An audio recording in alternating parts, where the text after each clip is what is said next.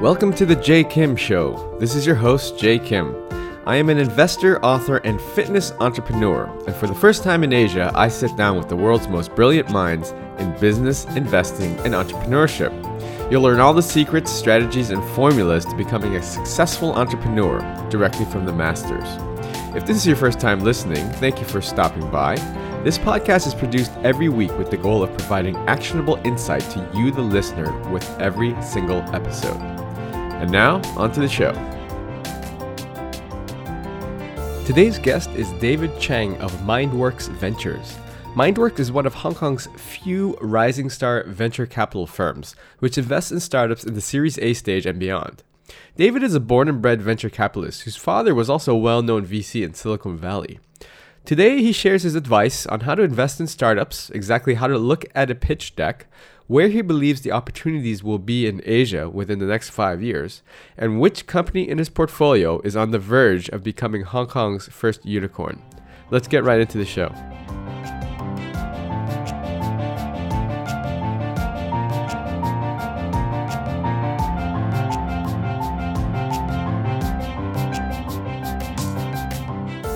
David, thank you so much for being on the show. This is the Jay Kim Show, where we profile the world-class business minds, investors, and entrepreneurs. And I'm happy to say that we have one of Hong Kong's sort of homegrown talents, but definitely one of Hong Kong's rising stars, David Chang, on the call with us today. And he is over at MindWorks Ventures. David, thank you for joining us. Can you please tell our audience a little bit about what you do? Jay, thank you for inviting me to the show. I'm very honored to do so. So I'm David Chang. I founded MindWorks Ventures in Hong Kong. We are a Hong Kong-based VC. We are early stage investor. Typically, we're stage agnostic, but we tend to focus on Series A and Series B investments across the Southeast Asia and Greater China region. And how did you get into early stage investing? What's your background? So I started my career as in finance, as a coverage banker. I started at Morgan Stanley, then I moved to Credit Suisse, and then moved to Guoxin Securities, which is a local China investment bank based off of Shenzhen, headquarters in Shenzhen. And I helped open the office in Hong Kong, mainly to cover the TMT sector, the growing TMT sector back in the 2009, 2010, and 2011. So that is when I came in contact with a lot of rising startups coming out from China, especially from the southern side in Beijing and Shenzhen. So through those networks, I started to deploy my limited personal capital as an angel investor to some of these companies. I see. Okay, so that's where you sort of learned the ropes. Now, had you had any sort of contact with early stage investing, Silicon Valley, any experience whatsoever before that? Or was it just a sort of a personal passion side project that you decided to risk your own capital and pay, I guess, tuition, so to speak, to learn? No. Definitely this other way around. Since I was a kid, I've been exposed to venture capital investing during the early 1990s. My father, a big venture capitalist back in the Bay Area. I was actually born in the Bay Area and came back to Hong Kong. Yeah, I was born in the Bay Area, came back to Hong Kong for local schooling, and went back to the Bay Area for high school and college. So throughout that, spending time in California, I spent about 11 years in California. And throughout the whole time, my family, especially through my father, have been constantly looking at deals and investing in a lot of early stage startups based in Bay Area. I see. Okay, so was your father, along the way, was he helping you out, kind of showing you the ropes? Would you use him as sort of an advisor on some of the things you were looking at when you were just trading your private capital? Definitely. He was at all times and still my advisor. He's a very great individual and very disciplined in his investing methods and methodologies. And I learned a great deal from him since the beginning. And is he still involved in venture capital today? No, he's not. He's semi-retired, but I can't say he's fully retired because he does try to put his nose into some of my projects from time to time. Yeah. As many parents like to do. Yeah, exactly. Some interesting trivia or facts about my father is that after he graduated from Berkeley, he went to work as an analyst in Wall Street. He worked for a company called Hayden Stone. Sitting next to him as an analyst in Haydenstone was an individual called Arthur Rock. Yeah, so sitting next to him was the grandfather or the creator of the term venture capital. He was the first venture capitalist in the world who backed the Traitorous 8 or the Fairchild semiconductors since in the early 70s. And that's an interesting piece of history that my father somehow knew this gentleman, Arthur Rock, before he came to California and started investing in Fairchild Semiconductor, which went on to become Intel, HP, Amazon, etc. Right, right, and then spread out through all those early tech companies. So that's very interesting. So before venture capital, the phrase even existed. Your father was colleagues with the guy who invented it. That's pretty cool. Yeah. Okay, so along your journey, then you're investing. You're still in finance as a banker. You're working, setting up a shop here, but then you're private investing. Let's say with your private capital. At what point did you say, okay, you know what, I'm doing pretty good at this? What were your metrics? You know, when did you decide, okay, you know what, I want to do this full time. I want to look for outside investment. I think I can do this. Yeah, one of the pivotal point was after a year working in Gosen, I deployed some capital into this early P2P lending company in China. Within 6 months, I returned my capital, I exited, and it yielded me about 4.5x return. Wow. So that was fairly good, and I was very happy with it. And I decided to quit my job and try to focus on investing my personal capital full time. At some point, I actually wanted to move back to California and just to reconnect. So you had a nice exit and gave you a little bit of confidence. And so now you were like, okay, if I can actually break off full time and do this, then I can probably be even perhaps have better returns and really focused on this full time. And then, so tell us a little bit about this early stage investing environment in China, because I know it's quite different than perhaps some people might imagine, and certainly different than how it is in the West, in Silicon Valley. What are the nuances of China? Is it? It seems like it's very much connection based and who you know as how to get into these deals. What was your experience? It's extremely clicky. It's much more clicky than I would say in US.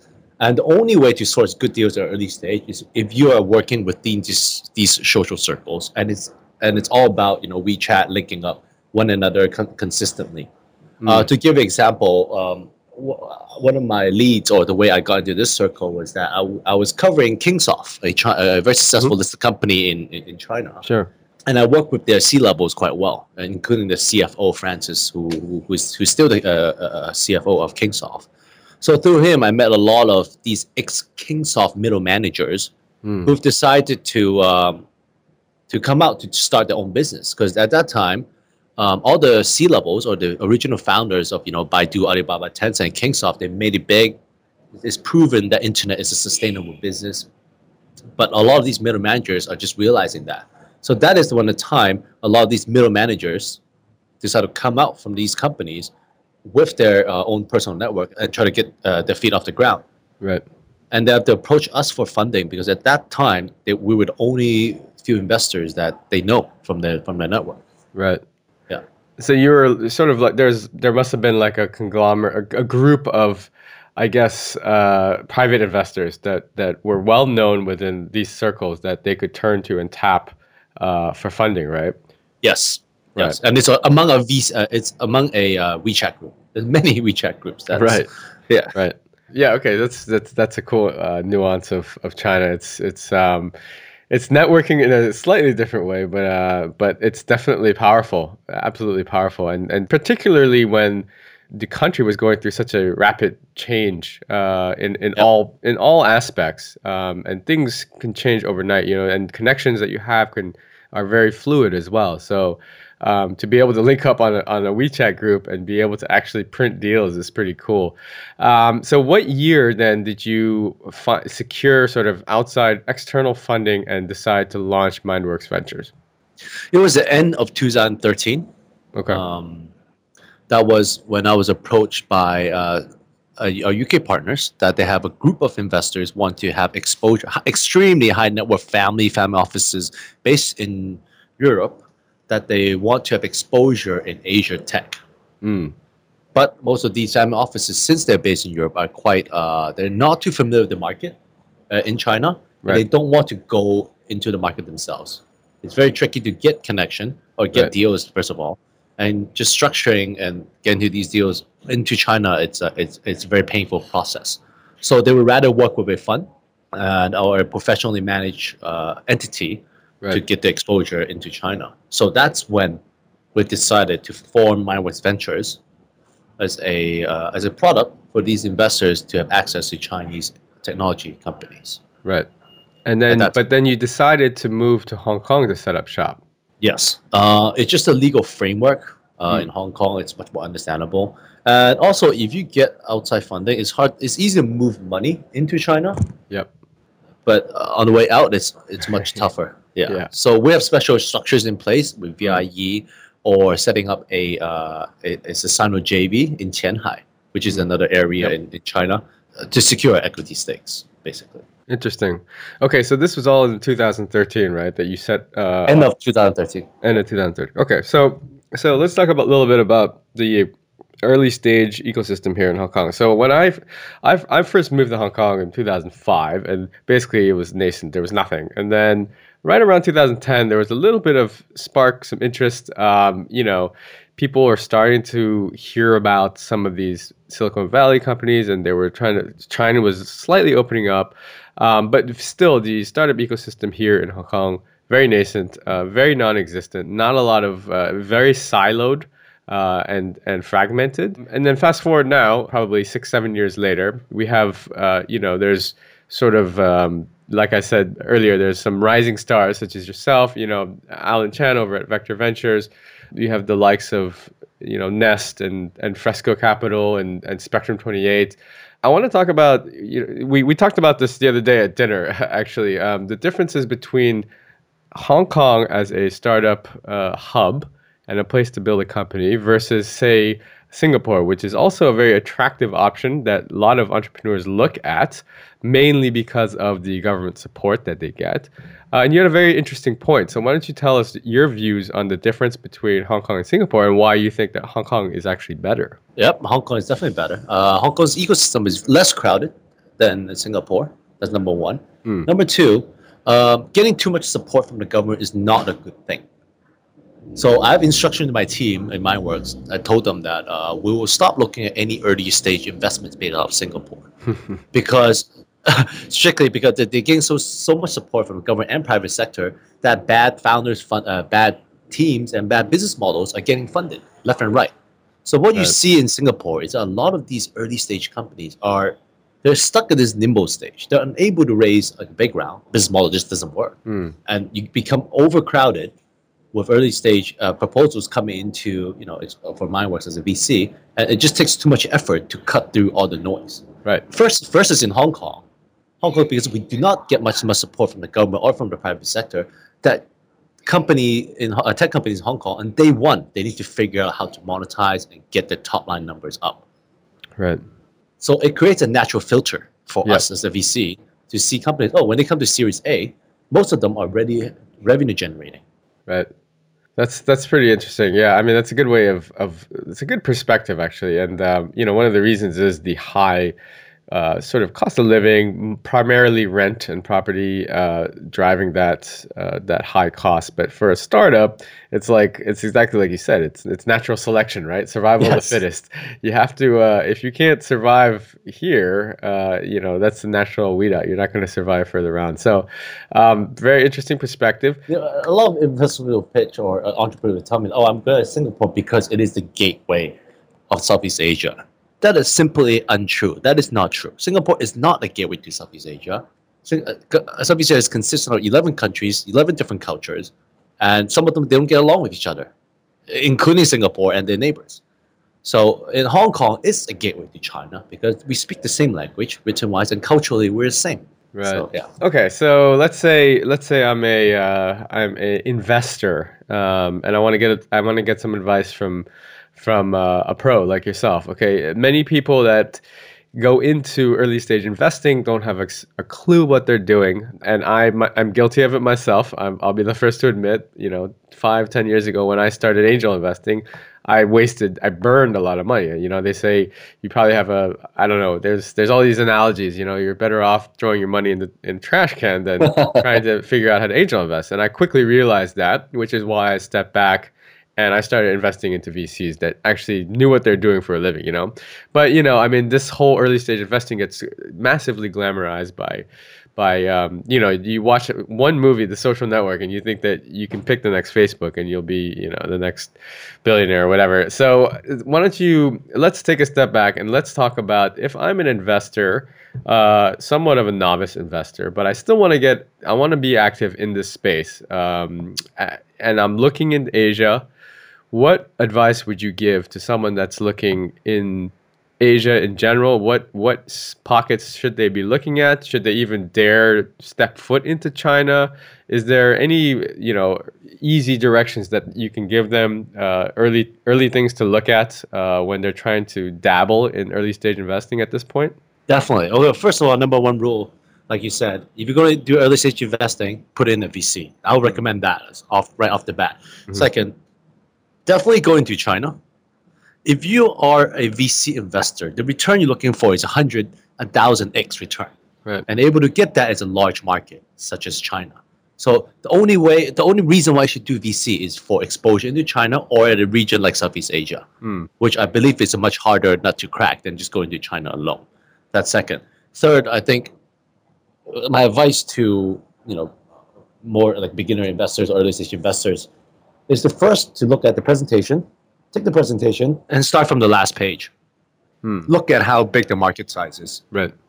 If that number is big, then we can start talking into the micro level, which is the company financials and the verticals they're in within this market. The reason why we like the logistics market a lot is because it's simply such a huge market with 1.7 trillion, and it's 15% of the GDP of China. Wow. So it's much easier to look at that versus something like a niche market, saying that you want to sell on demand coffee beans or such as that. Right. So always look at how big the market size is and work in reverse order. Identify a good company or a vertical within that market, then look for founders who are able to execute that. Right. Okay. That's cool advice. That's sound advice. So now that you've given that advice, let's flip the script a bit and let's talk about what all of our startup founders out there listening to this podcast are waiting to hear. Okay. You want to get on the desk of David Chang. You want your deck to land on his desk. What is the best way for a startup founder to pitch a VC such as yourself? What advice would you give to a startup founder? And specifically, maybe you can talk a little bit about what sectors you guys look at specifically at MindWorks, and what you look for in a good product versus, say, a fundable product. Very good. That's a very good point. First of all, you differentiate between investable companies or founders company. Right. Meaning that some of the companies out there are great for the founder, good cash flow, but as a VC, it's just uninvestable because unable to. We don't see that we're able 100 times our money. Okay? Right. That's number one. Second, I think the advice for entrepreneurs is for them to prove that, simply put, they're able to generate GP, gross profit. Simply prove that to us that you're able to generate some sort of gross profit. I'm not talking about top line. I'm not talking about revenue. GP is the critical number we look at nowadays, and see how we are able to scale from that. Meaning that if I would give $1 million, are you able to take that $1 million and direct translate it to enhance your GP or gross profit?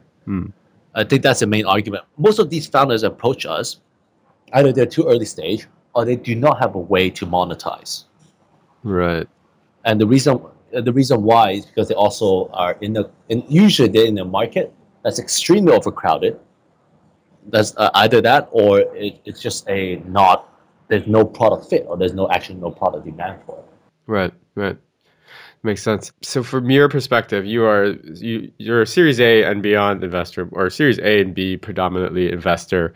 You like big market ideas. That's much more important to you than say a founder's personality or sort of betting on the jockey type of thing. If the ideal isn't scalable to 100,000x, then it's not in your sort of data set that you would consideration set, so to speak. So having said that, okay, so you're sitting on the VC level. How do you view the funding environment currently? Like, how has it changed? I mean, with the likes of crowdfunding platforms such as AngelList out there, where people can actually come in and burn their cash and throw it in the trash can.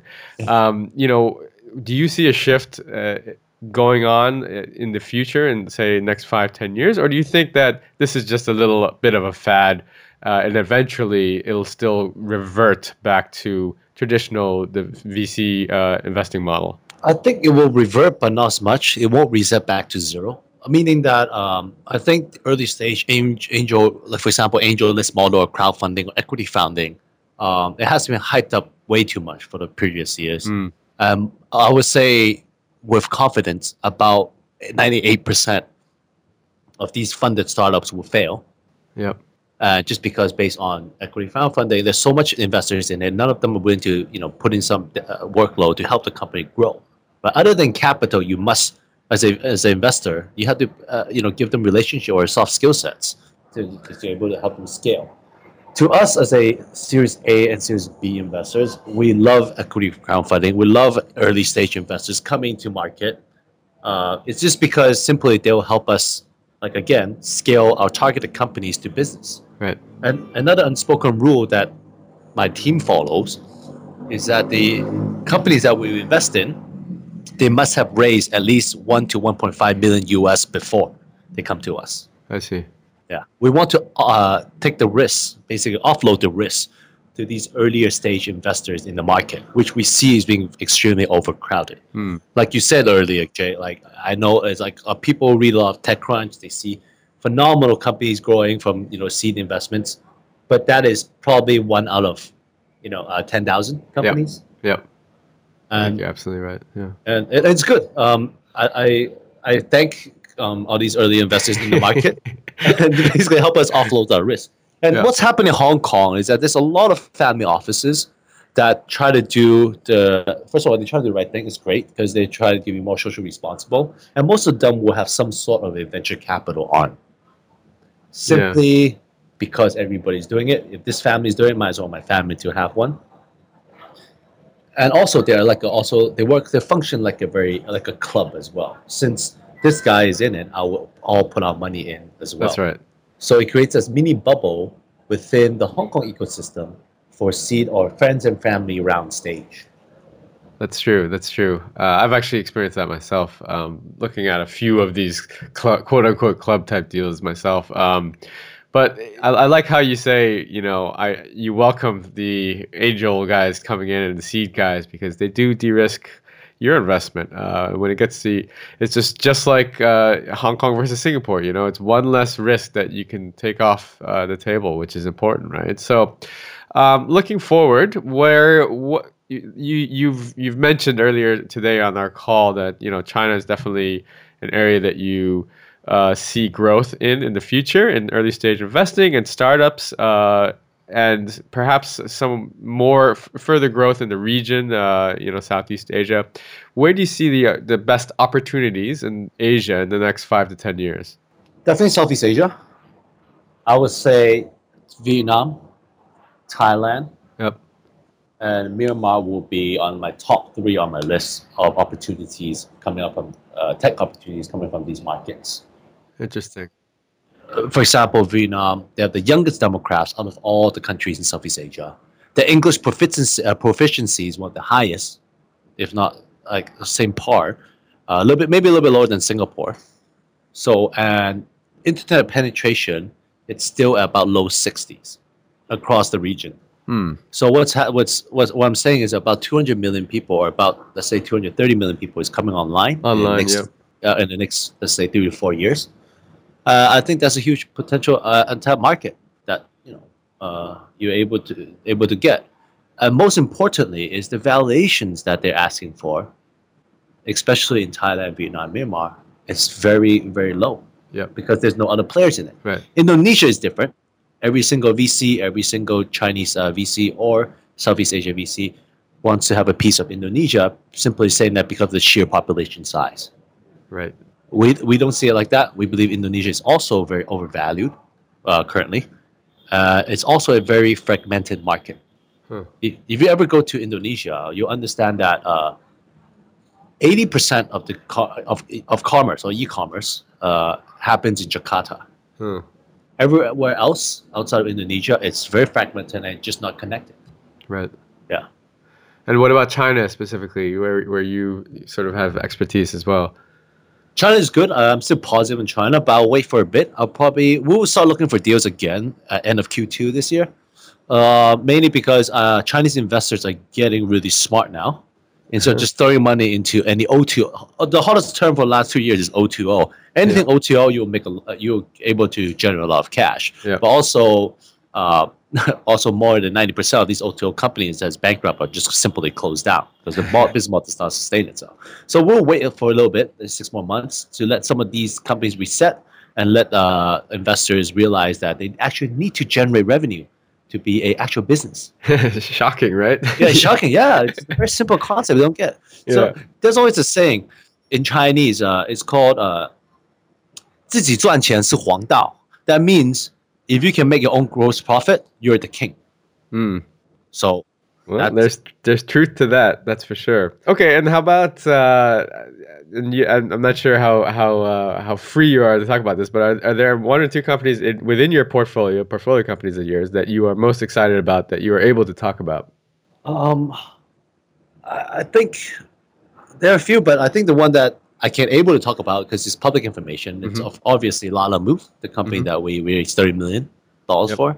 It was also to prove to entrepreneurs out there that you can't start from Hong Kong from nothing to become a to become a unicorn. Yeah, we're very close to become a unicorn validation. The Lala Move started 3 years ago from zero.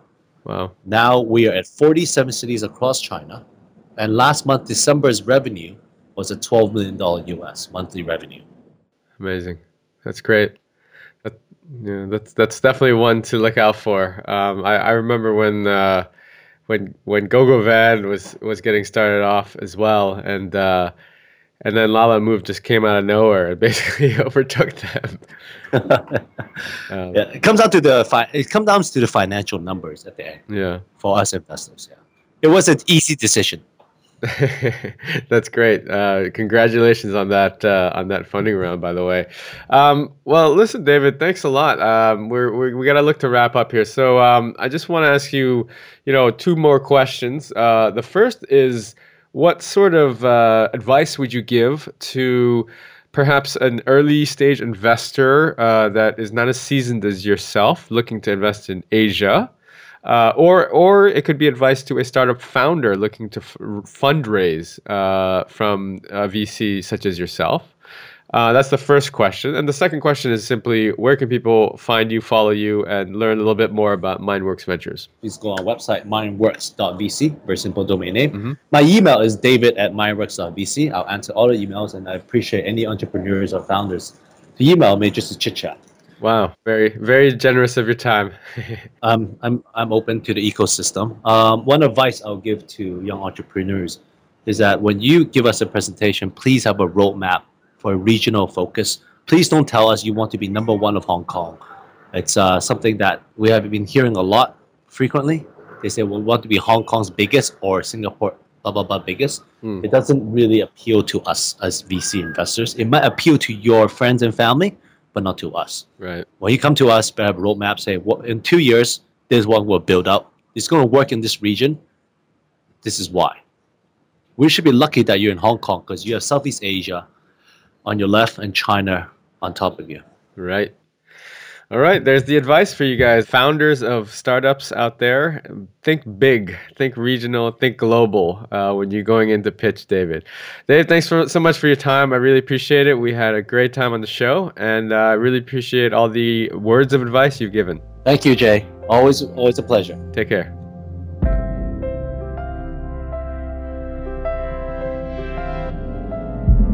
I hope you enjoyed today's episode. All the show notes and links can be found over at jkimshow.com. Come back often and make sure you subscribe, rate, and review. Don't forget to join us next week for another exciting episode of The J Kim Show. I'd love to hear your comments. You can find me on Twitter at jkimmer, JAYKIMMER. See you guys next week.